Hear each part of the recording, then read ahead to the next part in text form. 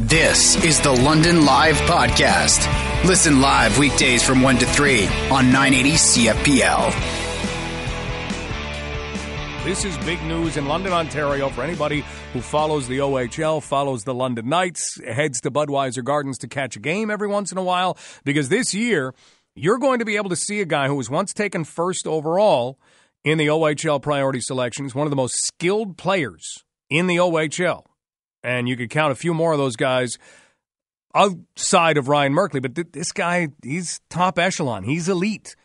The concern has been a maturity level in the past. We have seen the Guelph Storm part ways with him. We've seen the Peterborough Petes part ways with him. Now he winds up in London at the age of 19. But he brings that skill.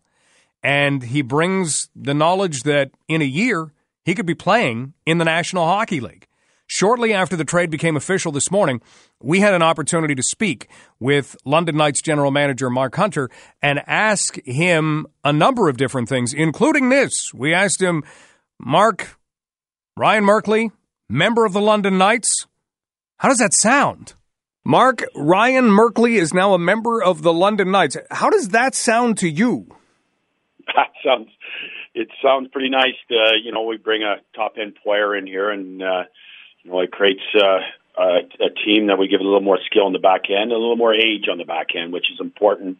We were pretty young in the back end. We had to create, a little bit of experience. And experience means in hockey you need to go through some of the things that when you become a hockey player that you need to know that it's tough out there, where it's not all sunshine to read forechecks, and I think Ryan Merkley does a good job of reading forechecks, breaking the puck out of her own end, and of course we all know he's an offensive defenseman, and the job of our coaches is to work on his two-way game.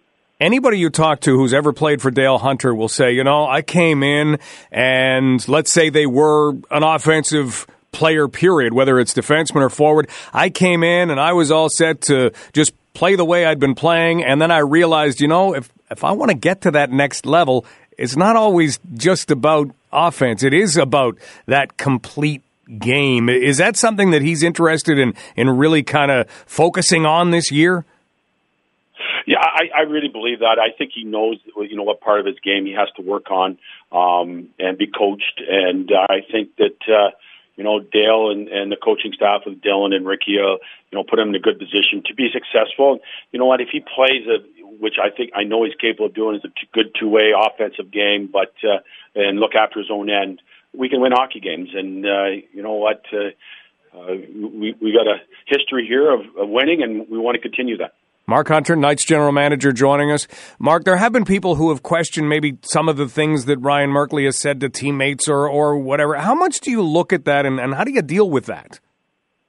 You know what? You hope in age when people get a little older, and he's 19 now, so I think he's grown up more now. When you're 16, sometimes you do things that you shouldn't do, and I'm sure he has done some things he regretted. But you know what? That's one thing we don't look back. It's how he looks after himself here and how he treats people. And you know what? There's two things that you always wear. He's got to be a good teammate, and he has to be coached. And them two things are very important to his success and to our success. So it's important that we push that. And I talked to him, and he's completely on board. How quickly do you put him into the lineup? Does it happen as early as tonight? It sounds like he's in tonight, unless the flights or something are screwed up that he can't get back here. But he's supposed to be back here tonight and dressing and ready to go. When you have a veteran coming in like Ryan Merkley, I mean, it's one thing to say, yeah, we got a lot of systems to learn if you're dealing with a young guy. But a guy as skilled as Merkley, a guy who's been through a lot of systems, does it make it easier for him to maybe just jump right in? Yeah, he can adapt now. I mean, he's been up with San Jose and Pete DeBoer and playing with older players, so he'll be schooled more now in systems and how to play. So I'm not worried about that. I just worry about the jet lag and the wear and tear of that travel coming in and playing tonight. But you know what, he's older, and I'm sure he can handle it. A lot of times guys get real excited. I mean, you've been through trades before. As soon as you arrive at that new team, is there any question, maybe I'll sit it out for a little while, give me a couple of weeks? It's not like that as a player, is it? No, it isn't. Like, you want to get going. You want to show how good you are. And, I mean, the expectations, he's a star player, and he's got to go out and show it on a regular basis. And, I mean, we've had over the years, and you have great players like Marner and them. Every time they step on the ice, they want to be the best on the ice. And Ryan Merkley's the same way. That is Mark Hunter, Knights general manager. So, yeah, you want to show. And he has a lot of maybe detractors to prove wrong. You love people in those situations. And you look, the London Knights gave up 2 draft picks to get Ryan Merkley. It's one of those potentially feel-good stories in sports. This is a guy who all of a sudden you want to root for. You want to see him do well, especially now if you're a Knights fan and he's skating in green and gold.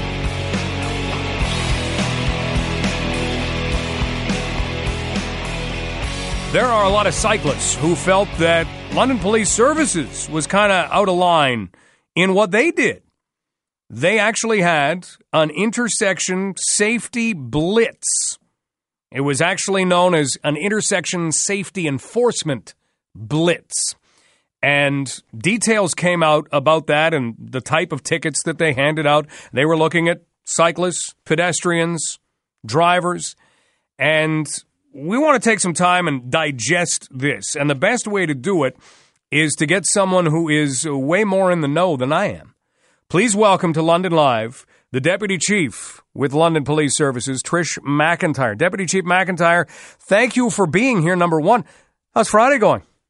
Excellent. Thanks very much. You have created an awful lot of great discussion already based on the statistics that you have put out following this blitz. Can we maybe even do some research right now just to get our heads around the blitz and what it was designed to look for and do? Yeah, absolutely. It was, it was a 5-day traffic initiative that ran. And again, the whole premise of it was all about education, road safety for everyone using the road. And the everyone piece was obviously initially kind of perceived to be directed at cyclists, but it was everyone. It was motorists, pedestrians, and cyclists. It's about road design. It was always a partnership. This whole initiative was partnered with the city on their whole Vision Zero premise, and it is about design and construction and how do we do things better. So that was the high-level overview in the mission, essentially, of the Blitz. And again, at the end of the day, it's that education and enforcement will save lives. That's the driver. And when we look as drivers, things, especially in the downtown core, have become a whole lot trickier. If you look at those designated bike lanes or just bike lanes in particular, you've got bikes now that could be coming up at a pretty high rate of speed if you're making a turn. You've got pedestrians. You've got other drivers. So this is becoming complex. Should this have us as drivers saying, okay, wait a minute, I gotta remind myself of the old rules of the road here? Yeah, absolutely. And you see those drastic changes made downtown and that, hence then the adoption of Vision Zero, which was a global initiative, right? That the city looked at, okay, what has been done in other areas of the world for traffic safety measures? And absolutely, the timing was critical because you can see all those changes downtown, especially try to transverse King Street and so many spots now where you're no longer able to turn right on a red light if you're a motorist.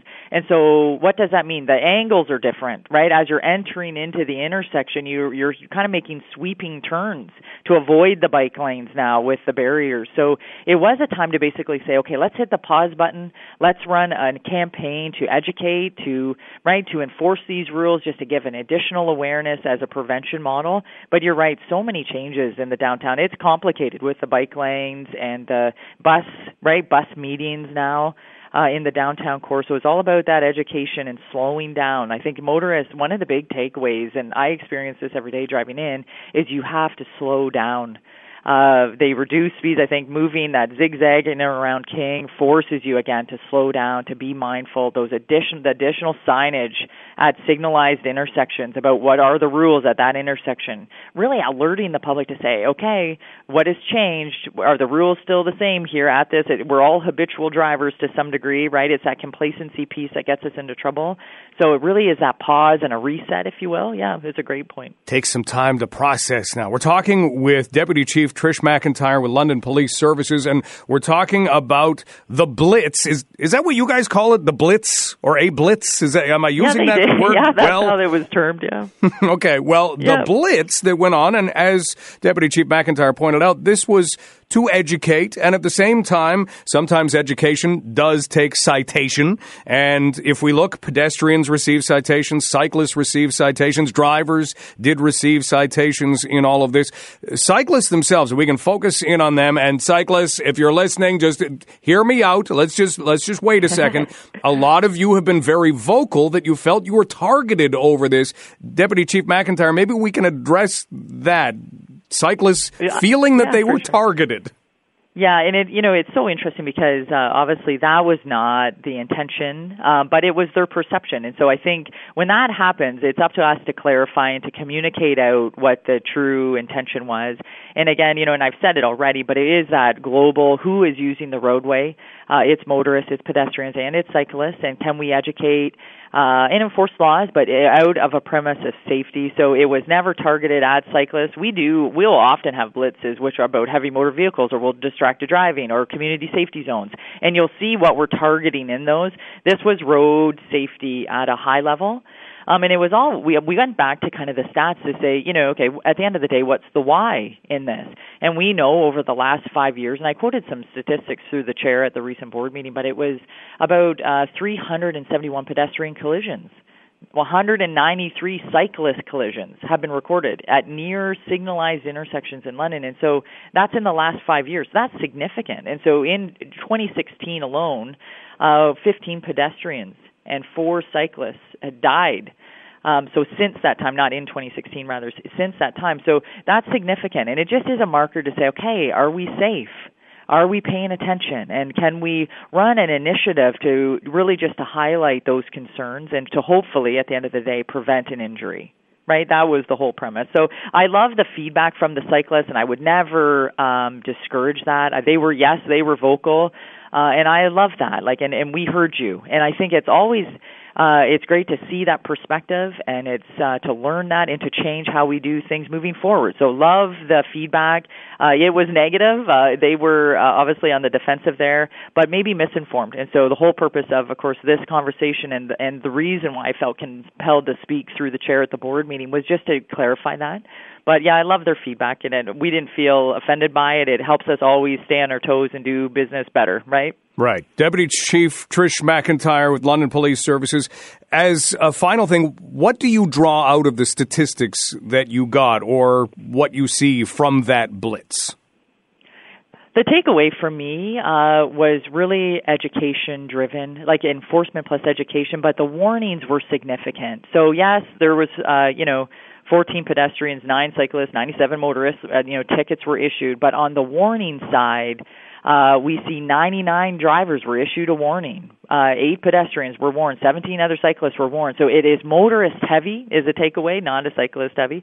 Motorist heavy, and it was education focused. It's not about a stat. It's not, I can quote the stats for you, but it is outcomes. At the end of the day, we're focused on outcomes, not outputs. Outputs is a ticket, but outcomes. Are we making things safer? Are we educating? And I think the stats are reflective of that. Deputy Chief McIntyre, thank you so much for your time today. You're very welcome. Have a great day. Deputy Chief Trish McIntyre with London Police Services. So how great is that? The idea that, they welcome the feedback. You want to be angry? Be angry. Be passionate. Say, this is how we feel, because then you can examine what is being said and maybe make changes.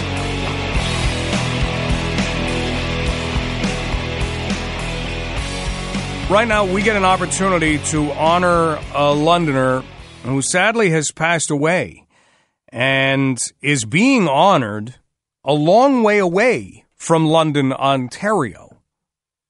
Let's get the story for you. Andrew Holland joins us right now. Andrew, thanks so much for being here. My pleasure. Thanks for the opportunity, Mike. Well, Andrew, we're going to be talking about James Duncan, and we're going to be talking about the unveiling of the James Duncan Trail. Maybe you can help us to paint a picture of James, who he was, and how he has a connection now to a place far away from London, Ontario. Sure thing. James Duncan lived in London, worked in London, coached minor hockey in London. Sadly, he passed away at the young age of 54, unexpectedly in his sleep. And professionally, he was a strong champion for conservation. He led the Nature Conservancy of Canada's work in the province of Ontario, and he was the vice president of our operations. He raised money to protect a lot of natural sites and make them into conservation areas throughout the province. And so to recognize him, we are planting, the Nature Conservancy of Canada, 23 trees in different locations of Ontario to commemorate his 23 years of service with the organization. Isn't that incredible? You're talking about someone who had an amazing impact. And when you say raised money, the total is pretty staggering. Yeah, he would have raised money to buy lands for conservation or have them donated for conservation because, as you know, it's like owning a home. You have to pay the property taxes. You have to upkeep these lands and manage and care for them. And the trail system that's going to be named in his honor is between Thunder Bay and Duluth, Minnesota, and it's right along Lake Superior, and it's going to be unveiled tomorrow with family members at 10 a.m., and it has a fascinating story behind it. Okay, well, let's kind of look at 23 trees that are being planted. You say around the province. Where exactly around the province are they going to be placed? Just different nature reserves from the Kingston region to the GTA to this place here in tomorrow, which is between Thunder Bay and Minnesota in a place called Nebing Township. The project is Big Trout Bay, and an American owned that land that's right along Lake Superior and had the green light to develop that property into 300 cottage lots. And James raised money both here in Canada and the United States, $8.7 million U.S., to buy that property to ensure that it's protected for Ontario and for Canada. And that's the last undeveloped piece of shoreline on Lake Superior between Thunder Bay and Minnesota. And by preserving it, it means that it's there forever, unspoiled, untouched, and that is where this trail system is going, with cliffs and a beautiful beach and a gift to the community. That's amazing. It is called James Duncan Trail in honor of Londoner James Duncan. We're talking with Andrew Holland right now on London Live on 980 CFPL. Andrew is with the Nature Conservancy of Canada. What was it about James that made him as passionate as he was about this? Well, he was just like a great big teddy bear. He was a hell of a storyteller. He could talk a starving dog off a meat truck. He was really friendly. He was close to the land, but he had great people skills. And he had the ability to walk into people's homes and talk to people at a personal level and see if they wanted to donate land or sell it in memory of loved ones and conserve areas where there's species at risk or species that are endangered. He just had that disarming feature of being able to relate to folks and encourage them to donate or sell their lands and leave a legacy, because Ontario isn't making more land, neither is Canada, so we need to protect a little bit more of what we have. And he just had that ability to relate to people and talk to them about, maybe wanting to donate or sell their lands so that it's protected in a way that these families and their children and grandchildren will always remember it. You know what I mean? So it'll be preserved forever in a manner that respects those families and the way they had it. Because in some of these cases, Mike, these properties were owned by families for 80, 100 years, and it's been in their families. So it means a lot to them that it'll be conserved. Yeah, and that's something that is interesting that we don't get a chance to talk about a lot. And since he was someone who really championed that during his life, when you approach somebody about donating their lands, what's the reception that you tend to get? Well, it's mixed. I mean, some people have different aspirations for their property. Sometimes they don't want to sell or donate it, but give it to their children and grandchildren. And James and others with the Nature Conservancy of Canada in our London office say that's fine. You can keep the land, but sign a legal agreement, an easement, to ensure that the lands will be protected forever so that you can hand it down to your kids or your grandkids, but it won't be subdivided or drained or developed or logged or harvested in any way. But a lot of people want to donate lands because they don't know what to do with them, and you get tax breaks from that. So let's say if you, Mike, wanted to donate a wetland property or a piece of coastline that may be in your family, you would get a charitable tax receipt for the appraised value of that land from the Nature Conservancy of Canada. But you also get a second tax break from the federal government, and this has existed since the mid-90s.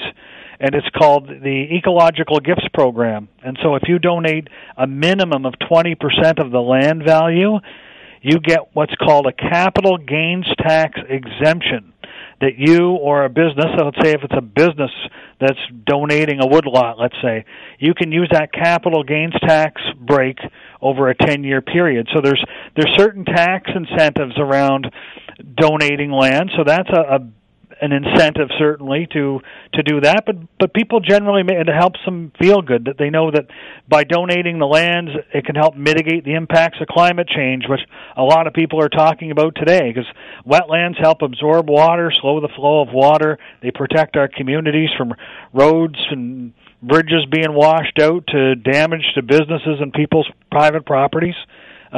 Trees help absorb carbon, so there's a lot of reasons why people would consider donating land. Well, the James Duncan Trail will be unveiled, and in honor of James Duncan, a Londoner who did an awful lot for the Nature Conservancy of Canada. Andrew, thank you so much for your time today.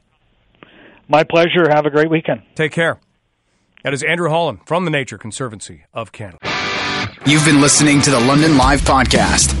Catch the show live on weekdays from 1 to 3.